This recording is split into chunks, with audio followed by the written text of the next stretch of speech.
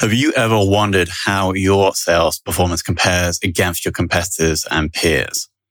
The B2B Sales Benchmark Report provides the definitive guide to what success looks like in 2021. See how you compare in terms of win rate, sales cycle, average deal value, relationships, and engagement. You can see the results and get the full report at ebsta.com/B2B-sales-benchmarks.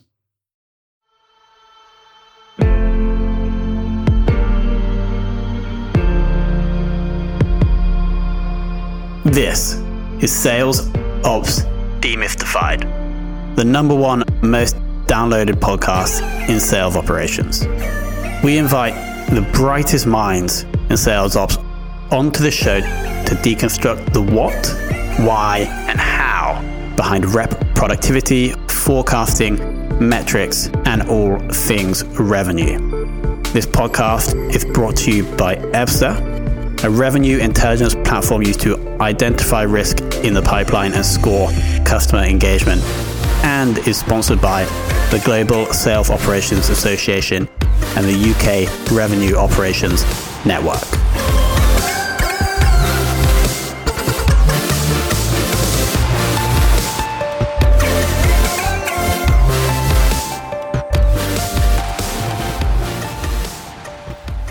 Hello and welcome to another very special episode of the Sales Ops Demystified podcast. Today, we're joined by I prepped my intro, I was going to say Silicon Valley legend because of your work history. And then I double checked by going through your LinkedIn profile before to check if you were actually in Silicon Valley because you have these massive company names on your profile. eBay, etc., Yahoo. But I wasn't sure if you were in Silicon Valley at that time. Were you? I was in Silicon Valley, not at the time of eBay. That was when I was first out of college and had no idea what was going on in the world. But I spent time at Yahoo and at McKesson, which is a big pharmaceutical distribution company in San Francisco in the Bay Area. And I lived down in Los Gatos area. Got it. So I just completely derailed my intro. But the reason I say that, I can actually say in the intro now that Rob is a Silicon Valley legend. So we do have these kinds of names on Rob's profile. But actually more recently, and perhaps more relevant here, is Sales Ops Director Qualtrics, which I'm aware went through insane growth, I think, when you were there, Rob. And then now today, VP of Sales Ops and GTM Strategy at Zant. So Rob, welcome to the show. Thanks. Excited to be on here. So first of all, I want to, I'm always really interested in how people come into sales ops because I know that you had, I think back either at Yahoo or eBay, it was product management. And then there was a switch at one point where and I think it was either McKesson or Qualtrics where you moved into sales ops. The question I have is why? Sure. Yeah, I actually did start out, even more humble than that. I actually started out in customer support, and then at eBay, because eBay was so fast growing, it afforded me the opportunity to jump into more of a product type of a role, still helping out our customers, still helping out the customer success teams, building out tools and the processes that were needed for that side of the organization. Then I went to graduate school and did consulting for a little while at a strategy and management firm called Archstone. And then that's how I actually got into McKesson, which is where my first actual taste of sales operations began. It was very different because, in a big pharmaceutical company, you have deal sizes that are insane. You have, selling cycles that are years long, and you have, margins that are just tiny, oddly enough. And so sales operations there was largely centered around a transformation project that we did to help sales become more organized, become more focused, and more special projects to help them target better in a very capped and succinct market. But that was my first taste of kind of an operations and sales operations experience. And what I loved was being on the revenue side instead of being on a cost center that really was critical but not bringing in revenue. Revenue is where it's at. It's so fun and it's demanding and it's exciting, and you live and die. And the next day, you hit your number one quarter. The next day, it doesn't matter. You start over. And so just that continuous, the clock starts again, and you're always you can never let your guard down. And I love that. So really cut my teeth under a great VP of sales operations named Eric Davis at McKesson at the time. And then was probably a little cocky and thought that I could just easily translate that over into the SaaS world. Austin Bankhead, I think who's been on your podcast before, brought me into Qualtrics. When our sales ops team was just nascent and just starting up, I think we had 4 people, including Austin. And so we slogged together and kind of learned together what it means to do sales operations and bring kind of an operational rigor into a SaaS company that was in just hyper growth mode. And Qualtrics was definitely in hyper growth mode at that time. A lot of learning. I think I've listened to the podcast with Austin's a bunch of mistakes that we made, but just so much learning that we did. And really from there, I was able to parlay that over into where I am now at Zant. And Zant, I don't know if you noticed, but Zant rebranded itself about a year and a half ago. We used to be InsideSales.com, which was one of the forerunners of modern selling and really getting into intelligence-based sales. So that's where we are now, and I'm happy to be here. Yeah, I actually wasn't aware that InsideSales.com rebranded to Zant, but I think it makes sense. You guys, it's almost like inside sales is like the category / sales type of sales now. And it was a bit confusing. I was confused at one time, but that makes total sense. And thanks for giving the overview of the journey. I want to take one thing out that I read on your LinkedIn profile as well, Rob, which was about your mention that sales are your customers.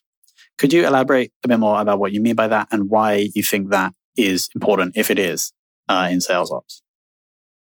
It's absolutely critical. In fact, if there's one thing that I would love for your listeners to take away from this is that, my mantra, what I've been trying to teach my teams that have been in sales operations for a long time now, Qualtrics and here, is that sales success is our success, right? You cannot be a successful revenue operations or sales operations team and pat yourself on the back if your sales teams aren't hitting their numbers, right? So our whole job, our whole reason for being is to help them be successful, right? And I love it. If a salesperson comes to me and says, Rob, I'm a President's Club because you guys helped me with enablement and messaging, and you helped me with targeting, and I didn't have an idea of what to do for territory management, and you guys helped me with that, makes my whole day. And for that reason, I love to actually have my team, when we can, be physically located right next to the sales teams. Makes total sense. And it's it's almost like that's a testimonial you would get from a customer, and you would put that on the wall inside the sales ops meeting office. Right. Really having a focus, just as Amazon does on their customers. I totally agree. Now, next question. Looking at your work at McKesson, and actually before that, your consulting work, it seems like it was like a fixed project where you were going in and improving something. Now, my question is, can we then split sales ops into 2 areas where you have these kind of discrete projects, improvement projects, versus the kind of BAU stuff? Like how, is that line clear? And like, can we split sales ops into those 2 areas? And then today at Zant, like, how do you delineate between those 2 types of work? That's a great question. Absolutely. I think you can. In fact, I think you should. So business as usual, just so you guys, and maybe your listeners can understand how I think about it. If you think of like a regular sales, an annual calendar, right? You have certain things that have to happen in order for sales to be functioning like clockwork. You have to have territory and coverage design. You have to have comp planning. You have to have, new hire onboarding and training. You have to have forecast calls. All these things are the things that are just table stakes for a good revenue operations team, right? In addition to that, you're going to have times where you have different challenges that you don't expect, like COVID-19, for example. COVID-19 comes along, absolutely obliterates your customer pipeline because nobody wants to spend any money at the moment. Everybody's changed their selling motion. And so you have these different challenges. And so obviously, I believe that second layer of discipline, which is project management, that's where sales ops and rev ops can come into play in a great fashion. Sales ops people are naturally analytical, typically. a lot of times, what I like to do is I like to have people who are very familiar with sales. Ideally, would be great if they had carried a bag themselves or had a quota so they can understand, because you have to have that kind of empathy. And it's a rare thing to have an analytical person who's also empathetic with the plight of sales. So many people think that sales are just the people that come in and are the relationship managers, and then they have their sales engineer, and they have their proposal writing team, and they have their, SDRs finding leads, and what does sales actually do? And people have that mindset, and why are they getting all these big commissions when I'm working on a salary? It's not the case. In sales, it's feast or famine, and it's easy to go into a famine. Very easy to go into a famine. So we work together, and I think one of the things we do at Zant is we use OKRs, objectives and key results, right? It's a kind of a Google takeaway, and what we do is we put it into a kind of a 4-quarter roadmap for ourselves, if you will, of here are the targets that we're gunning towards. Here's the sales quotas. Here's our company revenue number. Here's our retention number. Here's renewals, all that kind of thing. And then we start looking at the leading indicators to say, are we going to hit this or not? So many people in sales ops and analytics look at the lagging indicators like win-loss rates. You're too late. If you're looking at win-loss rates, you're too late, right? You look at leading indicators, and then you start building projects around, okay, what do we do with that? So the challenge is that it makes it pretty difficult when you have a small sales ops team and they have to function on their business as usual day jobs and projects to keep the ship upright.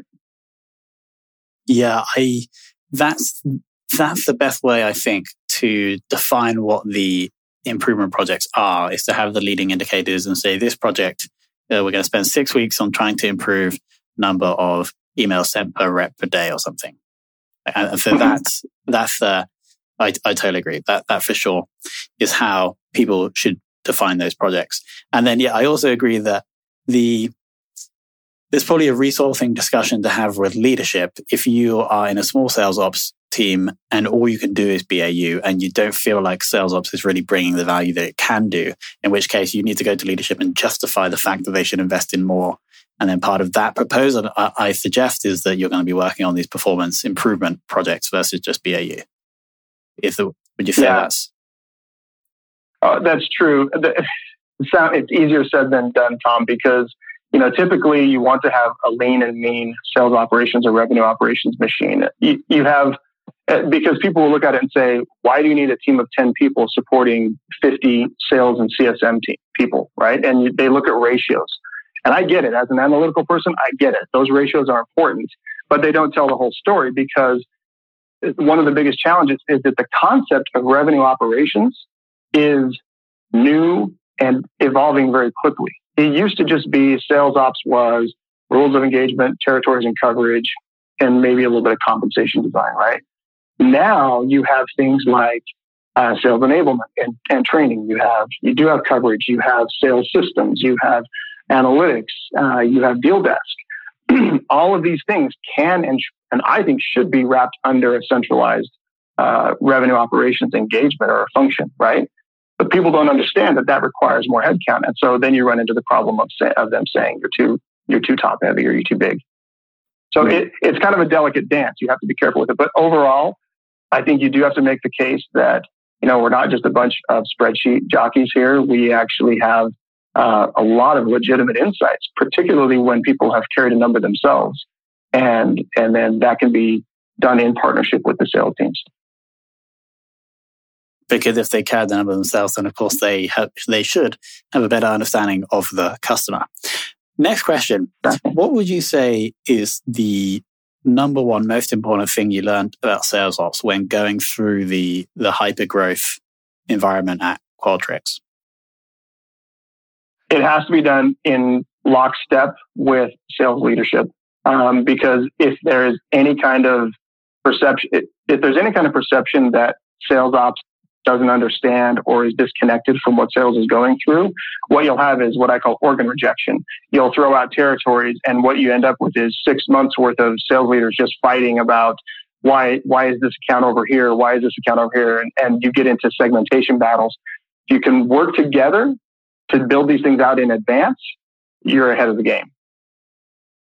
caveat or one corollary to that is that it actually takes a lot of advanced planning to be able to do that. You cannot just start a new year, a new fiscal year, and then say, okay, let's get our rules of engagement and our territories locked down. If you try to do that, you'll be 3 months into the year before you're finished, right? So what I tell my team is part of that business as usual is starting Q3. Q3 needs to be when you're doing a data quality refresh. You're refreshing all of your account firmographic data. You're refreshing your contacts in there. Your CRM data needs to be tight and updated. Q4 is then when you say, okay, now let's take a look at the changed value of territories based on our new account firmographic data. How do territories need to shift? Who's been successful, who hasn't? Where is a new team going to be put into place? And you start, modeling out territories with the sales leaders so that when you have your SKO, your sales kickoff on day one of the new year, you're ready to go. Here's your territory. Here's your number. Here's the valuation of your accounts. So just quit your bitching and let's get to it, right? And so did you learn that the hard way at Qualtrics? Not pointing any fingers anywhere, of course. We learned it the hard way. And I hope, forgive the language, but we got our asses kicked a few times at Qualtrics.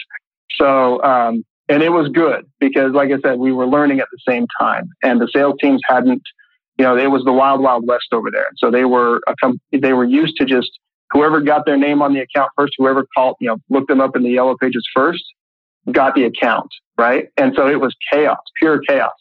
And they were successful at it. They are very good salespeople over at Qualtrics. But just bringing that level of organization and rigor, it was a process. And so without strong sales leadership who were, seeing what we did, working with us, and then messaging it to the teams with accountability, I think, would still be unsuccessful over there if that hadn't happened. So I try to do that. And sometimes I succeed and sometimes I fail with having a strong relationship with sales leaders, but I do try. Yeah. So my next question was, do you then have a regular lunch in the calendar with the CRO or with the head of sales at Sant? Well, yes. I talked to the CRO. His name is Peter Black. He's amazing. I talk to him probably, if not every day, probably every other day at least. It helps that I report into him. Okay. But at the same time, even if we didn't, we have a really strong working relationship. You talked about initiatives. We've put together this whole list of initiatives that we can do to help us out, help out the company. And then we go through and make sure that they're always updated, and as well as all of the standard sales ops things. Sure. Final question before we move into the final stages of the interview. Looking into 2021, are there any tips you would give sales ops / rev ops people listening about forecasting for 2021? Bearing in mind the last 9 months and what that might have done to people's numbers. Sure. Yeah, absolutely. Forecasting is something I strongly believe in, by the way. It is an art and a science. And I think too many people rely on just kind of guessing a little bit. But to me, it all starts with understanding your sales RVPs need to be having a regular pipeline discussions with their sales reps, in addition to just, having a standard sales progression through sales stages in Salesforce. They need to have the ability to put their own manager judgment on things. There's their own judgment on an opportunity. And then their RVPs, the sales leaders, need to be able to say, after they listen to that, they need to be able to put their own manager judgment and put their own commit number. So if they say, you know what, I'm going to be over my skis and be aggressive on this opportunity, you're calling it best case, I'm going to call it commit, let's get it. And then the trick is regular forecasts where they're calling their number and you're holding them to it. And then what I like to do is I try to have so at the beginning of the quarter, the goal is to be, forecast within 30% plus or minus of where you're actually going to end up. And then 2 months into the quarter with a month to go, snap the line, lock the forecast down, and they really should be within 10% of that by the time the quarter's done. Puts the onus on them to be accountable and to really know their territories and to know their accounts. And good sales leaders do. We have great sales leaders here at Zant, and they know their opportunities. And if they tell you that this is their commit, one person in particular is great at this. He says, this is my commit, and I really don't think it's going to change. And A lot of times it doesn't.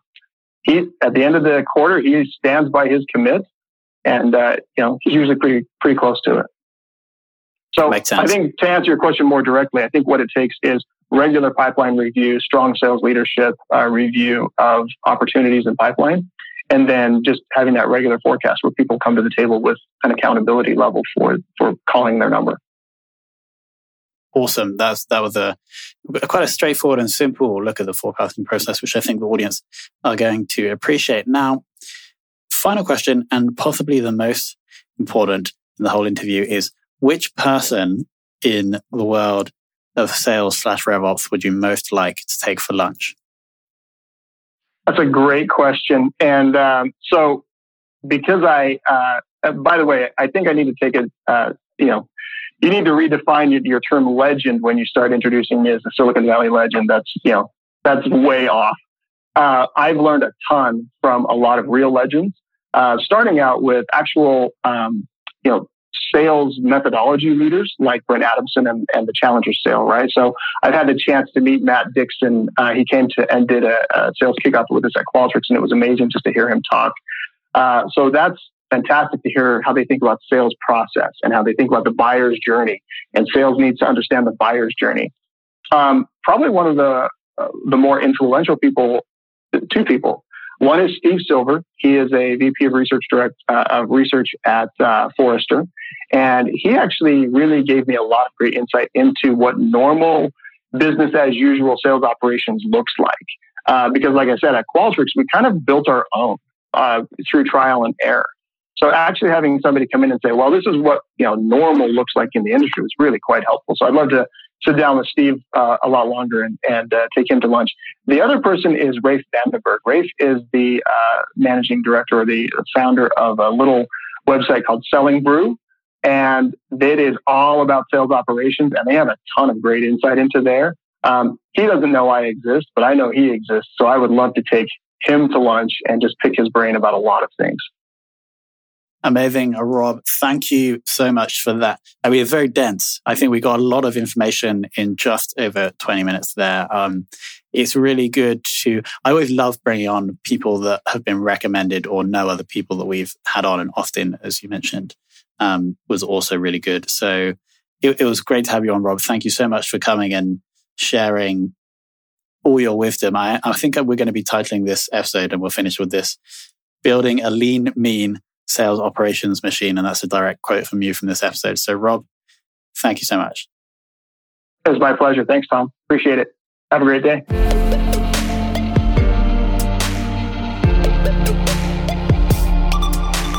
Thank you for listening to this episode of the Sales Ops Demystified podcast. If you are listening on a podcast listening application, then please subscribe, rate, and review. And if you have any questions about the show, if you know a guest, or if you have any questions about sales operations, just hit me up at tomhunt@ebster.com. That's tomhunt@ebster.com.